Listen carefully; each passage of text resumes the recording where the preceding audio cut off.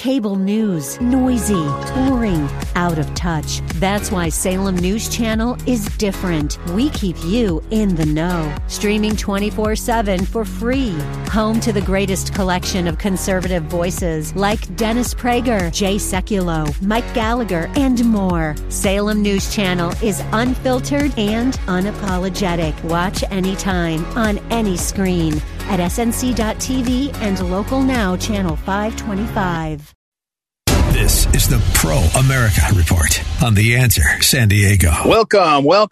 Ed Martin here to Pro America Report, and a lot happening as we head into the weekend. I'm going to play again the Karen Garnett interview from a few days ago about the National Pro-Life Luncheon. It's gotten some good traction from folks, so we'll play that in a few moments. We'll also visit with another author today, Mark David Hall, about his new book. But first, what you need to know today, today's wink here on the Pro America Report. I'm Ed Martin, by the way, your fearless host. And but today I want to encourage you to understand that sometimes silence is cover. Silence is cover. I'm not talking, by the way, about these leaks yet. I'm not talking about some of these other issues. I'm talking about this story. Senator Dianne Feinstein of California is almost 90 years old. And she has been in some declining health in the last couple of years, but that's okay. I mean, she's in her late 80s, and she has had a long career, and she's very liberal, and I don't like any of her politics, but she's been in service she's been serving forever. But now she had shingles, and she couldn't come to Washington, D.C., and Fetterman, the Pennsylvania senator, was in the hospital. And Blumenthal, the late 70s, I didn't know he's so old. He broke his leg. There's lots of senators that aren't making it to the session. But here's the thing. Judiciary Committee is where Dianne Feinstein has served for a couple of decades. And in order to advance nominees from that committee, the Democrats to have their members there. And since she's not there, she cannot vote to advance the nominees. These are judges. These are lifetime tenure judges. And what everybody has shown, whether it was Mitch McConnell when Donald Trump was president or Chuck Schumer when Joe Biden is president, is they know the math and they know how, once they get out of committee, to go to the floor of the Senate at the right time and pass nominees. Joe Biden has had as many, in fact, he's had more nominees confirmed as lifetime tenure federal judges, more than Trump by this point in his presidency. So, and Trump was really good at it. Trump and McConnell, their teams worked really well together. But here's the wrinkle. What you're not hearing, there was one story about it and went away, is that in order for Chuck Schumer to replace Senator Dianne Feinstein on the Judiciary Committee, as she has requested, he needs to go to the floor of the U.S. Senate, and he needs to either get unanimous consent, which means everybody agrees, no one objects, or he has to force through by cloture, 60 votes, a change in that committee structure, that committee membership. And Republicans should not help. They should not help. The Democrats, when they get in similar positions, they don't help. The liberals don't help. They play hardball. And the hardball should just be Rand Paul or Josh Hawley or someone should not consent unanimously and force a vote and put people on the record and make them have to vote for it, because these are really important judgeships, positions, and they should not be. We should not decide suddenly, oh, we're going to play along nice with people. And back to my point, what you need to know is it's quiet. It's quiet. No coverage. No media coverage, no talking about it. There was one article that referenced this. And the reason why? Because the establishment in Washington, both parties, when they need to do something that they know is unpopular, if they can get away with it, they say nothing. They go quiet on it. So there's not coverage. The coverage is non-existent. As I said, one article in Politico. Now, I actually have noticed that a couple of conservatives, and myself included, have been pushing on social media saying, hey, don't fall for this. But we'll see if it's enough. Because generally, especially when it's, the kind of the coming out of Easter break, and there's not a lot of senators, and most of you Hill this week, the Senate and House are out of session, which means a lot of staffers and others have taken vacation, taken days off. You know, they're catching up, families on kids are on spring break or something. So it's very quiet. And that includes the journalists. That includes the media. So it will be interesting to see if this story will get some traction. But it quite literally could mean that 10 or 20 or 30 judges would not be confirmed, or at least delay the schedule enough that it would end up getting towards the election cycle when there might be a change in leadership. That may seem like hardball, but that's what both parties do when they want to. And the Republicans don't do it when they think, that when they're kind of, charmed into it. Oh, Dianne Feinstein, she served all these years. She asked for something. So what? She's gotten lots of somethings over the years. She's gotten lots of power and influence. You know, she just sold her home. She has a home. Her and her husband are fabulously wealthy. I think her husband made money. I think he was a wealthy guy before she was in politics, but I don't know. Who knows? I mean, but they have a multi-million-dollar home in Montana or Wyoming or somewhere that they just were selling. I think that's the coverage I saw. But my point here is she's had plenty of favors. She's had plenty of stature. She's had plenty of opportunities. She's had plenty of respect, if that's what you want to show her. But to give Biden and Schumer and the left judges, when they are in the midst of lawfare, as clear as can be, against Trump and January 6th defendants and lots of other aspects, lots of other examples, it's just crazy. So what you need to know is silence on a story means they're trying to slip it through. Lack of coverage on a story means that they're trying to make it happen and not make it a big deal. Oh, yeah, just being respectful. Imagine if Ted Cruz was wanting to come off a Judiciary Committee during President Trump's time. Do you think Chuck Schumer would be like, oh, yeah, well, we'll unanimously consent to that? No way. Not in a million years. So stand tall, Republicans in the Senate. Don't give in to the Feinstein swap and fight for judges. All right, that's all I've got. We'll take a break. When we come back, we've got a lot more, especially we'll get an update. We'll play again the Karen Garnett interview, important event taking place just about a week from now down in Dallas for pro-life. Be right back. Ed Martin here on the Pro America Report. Talk to you in a moment.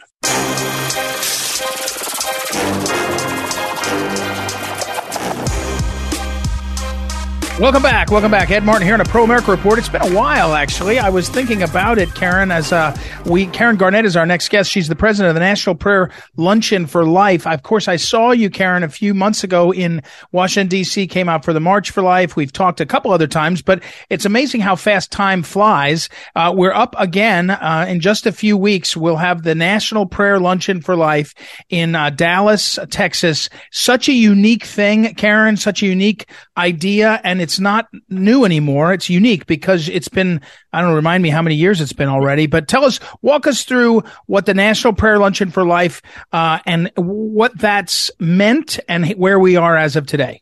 Yes. Thank you so much, Ed. Thank you for having me back. This is actually my third time to be on with you about National Prayer Luncheon for Life. Right, and it began back in 2021 as a new vision by our CEO at Heroic Media. Heroic Media is the parent company for National Prayer Luncheon for Life. And Brett Atterbury used to be a counter prayer and fundraising luncheon against Planned Parenthood, their local in Dallas, Texas, their local annual awards luncheon.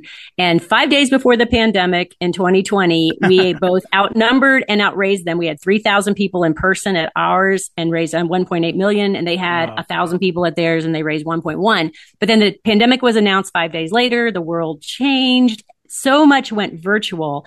And Brett was elevated to CEO at November 1 of 2020. And the Holy Spirit gave him a whole new vision. And he said, you know what? This is really, really meant to be an hour of prayer. And let's turn outward. Let's not make it a fundraiser about ourselves and our mission, but let's present an annual Pro-Life Impact Award and distribute pro-life impact grants to amazing high impact pro-life organizations. So that began in 2021. The first year we gave 3 grants totaling $85,000. And then last year, we upgraded it to 6 grants totaling $100,000. Wow. And yeah, it's so like everybody can participate. That's something we love about this. This is for the entire pro-life community across the country and internationally. We already have votes in from 28 countries outside of the U.S. for this year's. And it's actually next week, Ed. It's next Friday, April the 21st is the day, 12 to 1 Central Time. We call it the Hour of Power Prayer and Celebration Event and Pro-Life Impact Awards ceremony. So, I can tell you about how the nominations process and who are the 6 organizations on the ballot this year. And first, I want to ask you a broad question because your role both as a communicator and in this case as the president of the National Prayer Luncheon for Life. By the way, I'm sorry, Karen, but remind me, what's the best website to go to right now to look at it, to find out more, and to vote? Yes, it is. Everything is on nationalprayerlunctionforlife.org. Okay. We've got the 6 nominees. We have their paragraphs about them. You read through them, pray about it, and then you push the button to cast your vote. You can only vote once, but it's thousands of people participate in voting and then joining us together virtually for this special hour.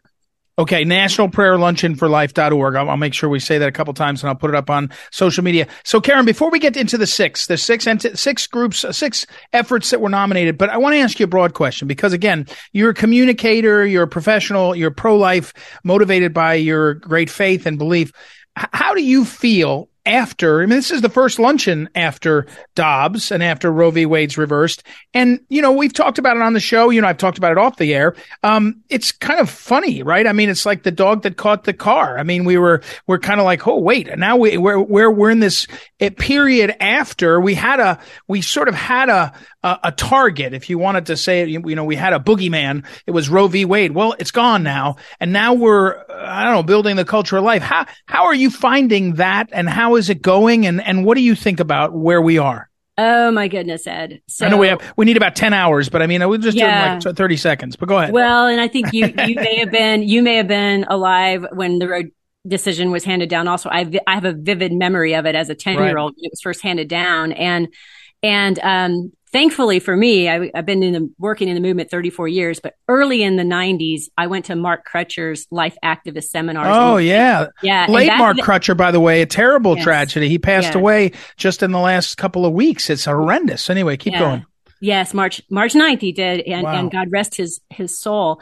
But he talked about, struggles, civil rights struggles and social injustice struggles throughout the centuries, throughout history. And he basically made kind of what I consider a prophetic, statement back then where he said, you know what, I will give Roe 50 years. And I remember thinking at that time, we had just hit 20 years of this horror in our country. How could it be even possible that this even happens even today? And I thought, no, Lord, no, we have to do this for 30 more years, but okay, if that's what it takes. So I never lost sight of that. And I always believed that, injustice doesn't last forever. So we worked hard toward that. And I think everyone was getting discouraged until we started to see the changes on the court. And then it became reality. A year ago, this is going to happen. Roe is going to fall before year 50. Praise be to God. So it's the first domino. It had to fall. But what did the court do? The court didn't give us everything we wanted. We wanted the court to overturn Roe, and because there's no right in the Constitution for abortion. It does not exist.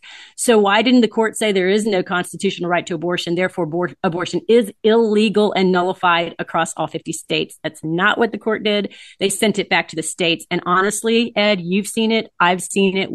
The battle, it's as if it's intensified. Right. And we've started the second chapter, and it's 50 intense battles in 50 states. And it's a spiritual war.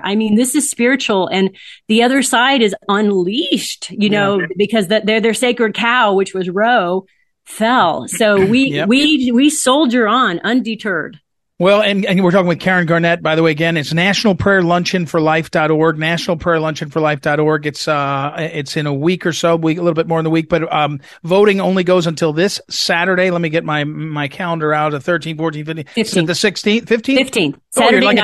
Like a tax day. Yeah, person. Saturday job, night, Karen. the 15th. Yes, everyone has, we encourage everybody to, take the time as soon as you've listened, go to National Prayer Luncheon for Life, read and vote. But if you need to wait till the weekend, you have all day Saturday. You're not like the IRS. You don't give until like the 17th. All right. But Karen, give us a rundown on, first of all, set up the sort of context, the contours of how you ended up with six, who they are briefly, and kind of what it means. I think it's important for people. It's kind of like you're the vision. And again, as you mentioned, you're CEO, vision of empowering groups. So walk us through that and who the six are real quickly. Yes. So you've had Brett Atterbury, my CEO, on your show. He is a metrics guy. He comes from the business world. He just wrote the book, Your Pro-Life Bottom Line. Right. And he said, okay, people are always looking for high impact metrics, measurable results, measurable reach. And so what we do with this is we open up what we call nomination season in the fall, because we want to hear about including organizations we haven't heard of, local pro-life organizations who are making a major impact, who have metrics. And so nomination season happened. We got 120 organizations nominated at the national, state, and local level. Like we do each year, we pray over those nominations and ask the Holy Spirit to guide us as to who will be on the ballot for this year. And the $100,000 grants, all six, everybody's a winner. There's a 50, a 20,000, 15,000, and then 3 at 5,000. And it's all, again, based on voting. You, the pro-life community, get to make these decisions led by the Holy Spirit. Again, by midnight on April 15th, please cast your vote. So this year, the nominees, they're very diverse, and it's just awesome when you think about our movement and all the different facets, all the different strategies are needed. So I will list these in alphabetical order, just like they are on our website. The Abortion Survivors Network, which is led by Melissa Oden out of Kansas City, Missouri. Yep. She's been on the show. Amazing lady. Yeah, amazing lady. Right. It's the only one of its kind that ministers to those who have survived abortions in the womb. So they're the first one, Abortion Survivors Network. Number 2, Equal Rights Institute, which is led by Josh Brahm out of North Carolina. Amazing international reach pro-life apologetics organization. And I'm talking about changing minds and changing hearts on abortion.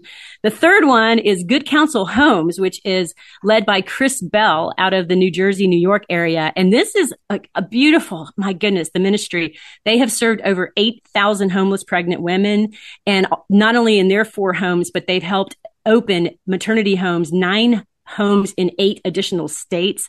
And they offer a post-abortion healing program called Lumina, because they found that over half of the mothers who come to them have experienced abortions. When you get healed from abortion, it breaks the cycle of repeat abortion and intergenerational abortions. The next one is Human Life Alliance, which is led by Joe Langfeld out of Minneapolis, Minnesota. And goodness, I think anybody who's been in the movement any amount of time, this organization has been serving for 46 years.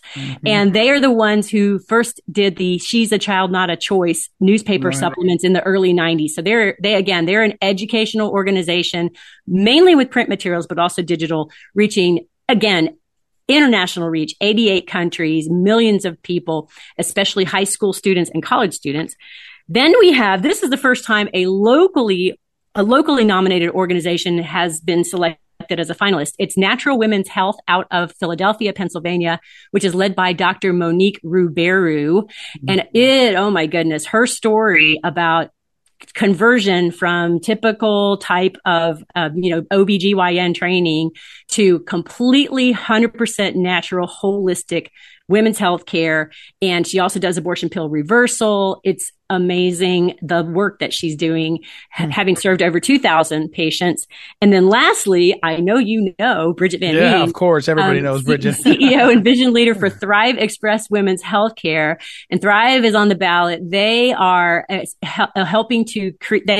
creating the first viable national counter brand to Planned Parenthood in 50 years. It's never been done.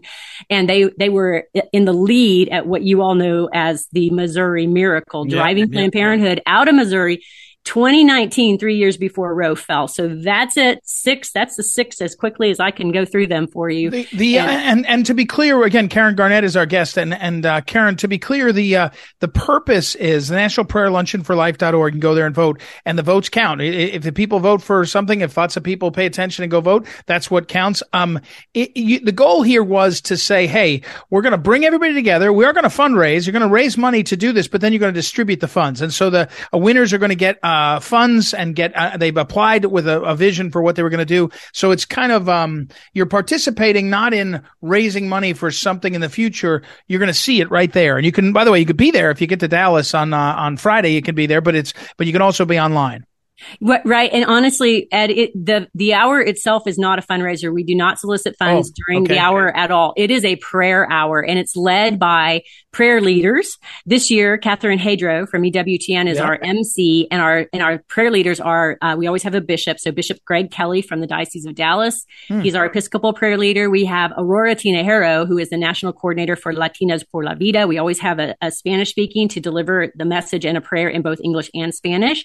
We have Christina Bennett, who is coming to represent Lila Rose from Live Action. This is really cool. It happened last year. Kristen Hawkins came to speak and pray and cheer on the new finalists, because Students for Life won the Pro-Life Impact Award and the $50,000 grant in 2021. So Kristen came and spoke. Christina Bennett is going to come and do that for Live Action this year. Live Action won last year. Lila has a conflict the evening before that she can't get to Dallas.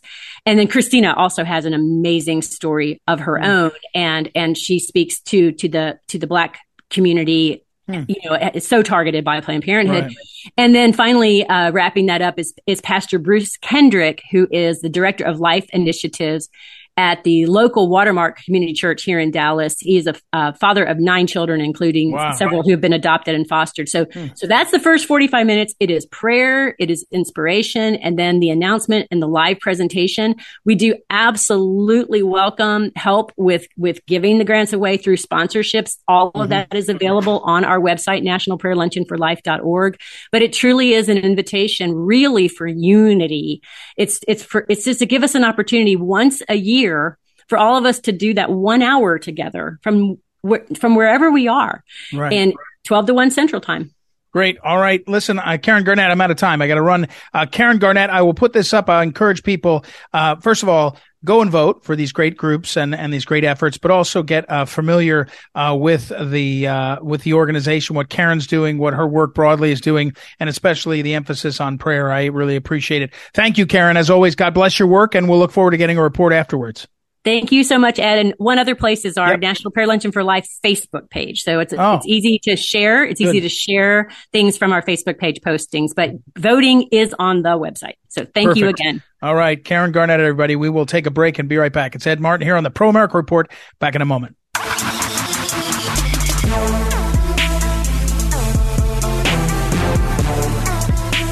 Welcome back. It's Ed Martin here on the Pro America Report. Our next guest, I've been looking forward to this. As my listeners know, sir, our next guest is a professor of politics at George Fox University. His name is Mark David Hall. He's also on the faculty, I guess as an associate faculty over at Emory University, Baylor University also. And his new book, which is what I love. My listeners know I love books, and I love that I get them sent to me and I can read through them. It is from Fidelis Books, which is an imprint of our friends at Post Hill Press, and the book is called Proclaim Liberty Throughout All the Land, How Christianity Has Advanced Freedom and Equality for All Americans. So first of all, Professor Mark David Hall, welcome to the program. How are you? I'm doing very well. Thanks so much for having me. It seems a little bit out of fashion to be as clear as you are in this book about Christianity being a positive. And I'm not teasing at all. Right now, Christianity is in that period. I think it does ebb and flow a bit in the popular press and all, but it's kind of viewed negatively. It's exploitative. It's been used by too many people to take advantage of people. I guess, you're a professor of politics as well as I'm sure history. Are we in this? Is it an ebb and flow? Are we in a particularly challenging time? It feels like it. Yeah, I think it's been a pretty steep downhill ride since the mid 20th century, when I think it's fair to say that fairly secular progressives took over the academy. And so when they write histories, when they write about politics, they tend to assume that Christianity is a repressive force. It's a bad thing. It's something that needs to be overcome. And things have only taken off in the 21st century, right? The 1619 Project may be most obvious, wanting to understand all of American history through the lens of slavery and racism, that sort of thing. So this book is aimed at pushing back against all that. And I argue a strong thesis that Christianity has been a force for good, especially with respect to freedom and equality in America. Again, our guest right now is Mark David Hall. He's the Herbert Hoover Distinguished Professor of Politics over at George Fox University. And when I look at your text, and this book is Proclaim Liberty Throughout All the Land. When I look at this, you make a point that Christians were at the forefront of what the term I use is making a more perfect union. In other words, we started out in our Constitution, we acknowledged we've got to make a more perfect union. It was imperfect. And that to me, that was a very Christian admission. But, you point out it was Reverend Dr. Martin Luther King Jr. It was Reverend Ralph Abernathy. It was Reverend Andrew Young. They were explicitly motivated by their faith. And it was a Christian movement. That wasn't 100 years ago. That was, 40 years ago. And yet, now, the movements that assert equality and assert more rights are not even remotely. They don't even. It's not even the Reverend. I don't think Reverend Al Sharpton even pretends anymore. No, I think that's right. And as you know, from my book, I begin with the Pilgrims and Puritans and argue that folks who are attempting to create a city on a hill. I've argued in my last book, did America have a Christian founding? That our founders were profoundly influenced by Christianity when they created our experiment in constitutional self-governance. We have the abolitionists. We have in the 20th century, I focused mainly on the advance of religious liberty for all Americans. But you're exactly right. I could have easily had an entire chapter on the civil rights movement, and all of the leaders of the civil rights movement were minister of the Gospels. And of course, you have both African-American and white ministers. It wasn't just simply an African-American movement. Right. And thank goodness for it. Right. Again, our guest, Mark David Hall, Professor Hall, is over at George Fox University. Does a book like this, does it in academic circles? Because when I read this, it's not really, you're a professor of politics, I guess, but to me, it's a lot of history. It's a lot of analytical, kind of analysis of how things fit into history. It doesn't seem like it's an argument. It seems like a description of what's gone on. But it doesn't feel like that's how academia reacts to this, right? Again, have we lost that much ground that fast? Yeah, so I've done a dozen academic books with Oxford University Press, Cambridge University Press. This book and my last one are explicitly aimed at the general reading public. And so I try to be very clear, very accessible. There is an argument involved, right? I'm explicitly pushing back against the 1619 Project. But I would like to think it's completely grounded in historical facts. So I think the most progressive, angry atheist can read my book and would have a hard time arguing with it. I think that's right. And I think a lot of it is sort of self-evident. Back for a second to the text itself. In one of the chapters, I'm sorry, I'm trying to find my notes. Yes, there it is. You talk about the evangelical reformers. Lots of people wish for another, a revival, right? Not just wish, but pray for a revival and pray for, that there would be a period in our, there are periods in our history that we describe as these periods of awakening and people, returning to the study of scripture and to, an idea of being governed by, an external truth that was from God. How could that happen in the modern moment? Again, you're a professor, so you're exposed to young people especially, and the technology and how fast it's moved. It's hard to see. I guess maybe someone around the time that Gutenberg was doing the printing press was acting like me, saying, I don't know how this will turn out. It's really going to be a problem, but it does feel like it's a problem right now. Well, I agree. We need revival. And as you point out, in antebellum America, that is 1820s, 1830s, that's the time of the Second Great Awakening, where there were revivals all over America. People were coming to Christ. People were being convicted and repenting of their sins. And there's a profound missions movement that went along with that, but also a profound movement to reform society, to fix the evils of society. Opposition to slavery is one of the most obvious of these movements. One I discuss in my book that I think is not all that well known is the opposition to the Indian removal from Georgia. You had the 5 so-called civilized tribes, the Cherokees and others.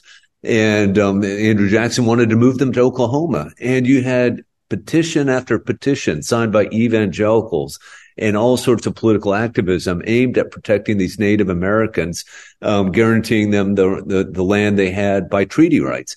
And you just can't explain things like this in terms of self-interest. I think it was people motivated by the gospel. And so I think our prayer for today has to be for revival. And of course, nothing could stop the God and the Holy Spirit. If God wants there to be revival, there will be revival.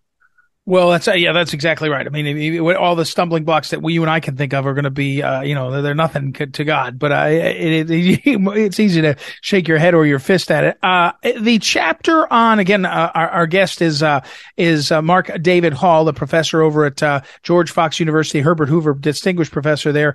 The chapter in the book, Must Religion Be Stripped from the Public Square? And this, to me, I'm a lawyer, so and I care a lot about these issues. This, to me, is the chapter that caught my eye in terms of what I feel is happening. In other words, starting in, I think you started out with 1947 or so. Is it Everson? Yeah. And then coming forward, it's a sort of activist effort, not just in the courts, although it's the courts heavily, but in the culture to drive out of the public square, meaning in my mind, the public schools first, but then just in general, drive out the Christian, ethos. And once you do that, you take care of, you eliminate the education. And I joke with people that to me, the Pledge of Allegiance is brainwashing. It's just brainwashing in the right direction. When I make my kids say rote prayers, I don't know if they're having deep theological moments, but I know that they're directionally, they're going to be feeling and seeing in day to day and time, just like going to church. And they're going to, go to church multiple times a week. They're going to have that as a habit in their life. As long as I can control it. We lost that as we drove out of the public square, especially public schools, faith and Christianity. I don't know how you ever get back the basics of America without somehow more widely spreading that formation. Well, let me just affirm that. I'm a huge supporter of Christian schools. I don't know why any parent would have their children in Christian schools if they can at all manage it.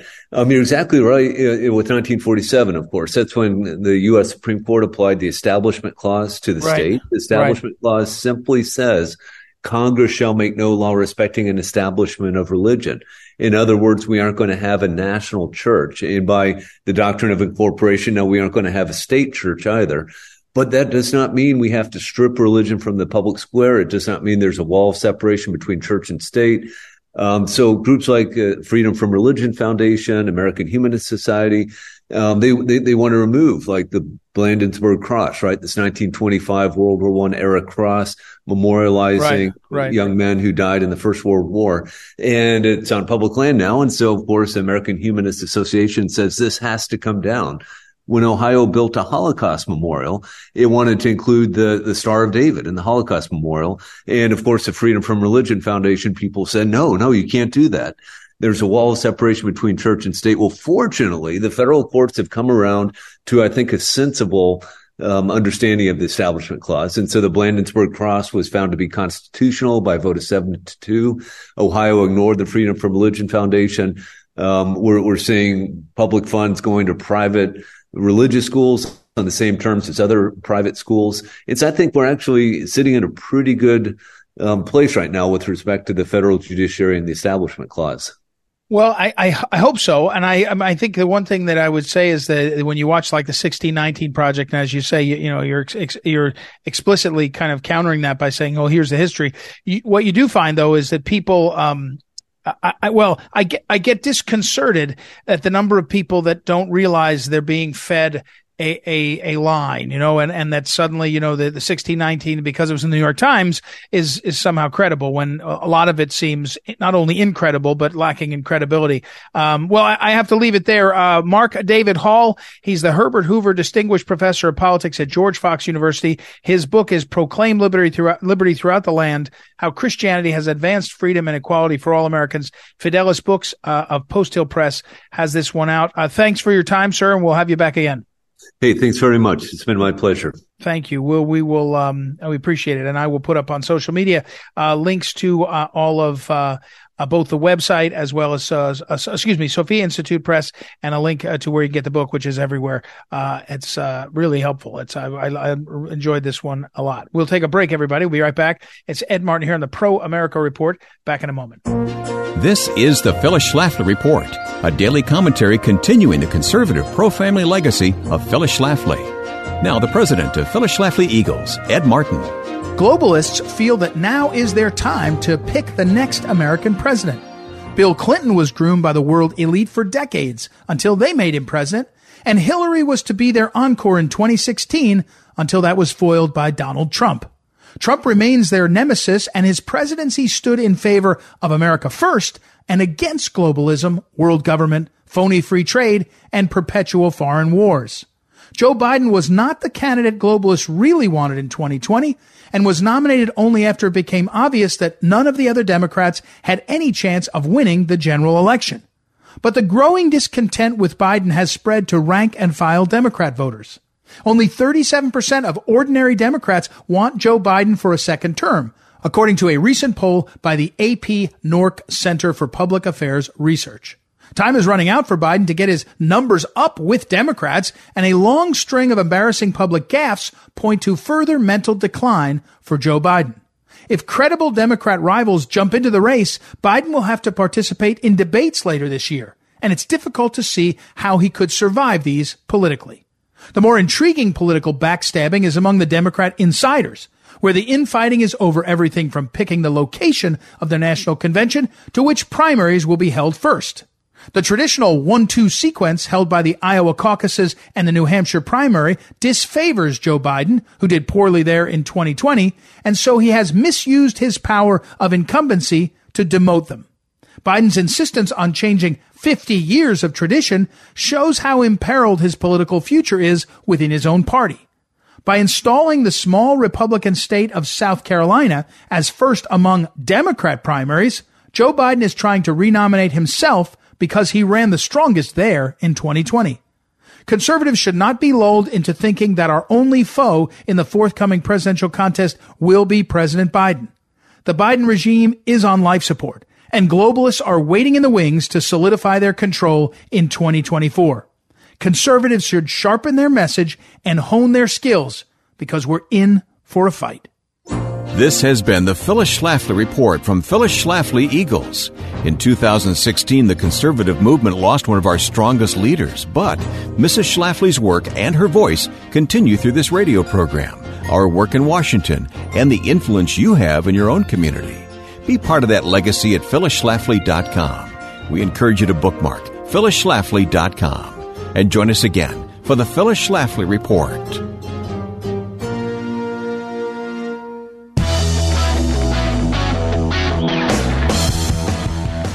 Welcome back. Ed Martin here on a Pro America Report. Hey, we just finishing up. We got a couple of minutes. Let me underscore for you, Karen Garnett, our friend at the National Prayer Luncheon for Life. We just had a great conversation with her. I was texting someone about that and they didn't quite understand it. Here's the deal. There are 6 finalists for a big grant, a prize of money. And if you go to nationalprayerlunchinforlife.org, you can vote. You can look at these 6 finalists, these efforts, pro-life efforts, and you can select which one you want to. And whoever gets the most votes will win the award and get a prize. And the prize is cash money to do their work. So it's worth doing. So go to nationalprayerlunchinforlife.org, nationalprayerlunchinforlife.org. Participate by signing up and voting, and you won't regret it. It's a great effort. It's a great group. It's important people. Karen Garnett is wonderful. So please do that, and please participate that way, because it is well worth your time, well worth your effort, and it's an important thing. So do that. And again, it's nationalprayerlunchinforlife.org. All right. Thank you, as always, to the great Noah Dingley, our producer, Ryan Haidt for our associate producing. Thank you to our great guests, and especially thank you for listening. Visit ProAmericaReport.com to sign up there for our daily email, the Daily Wink, and we'll be back tomorrow. It's Ed Martin here on the Pro America Report. Talk to you then.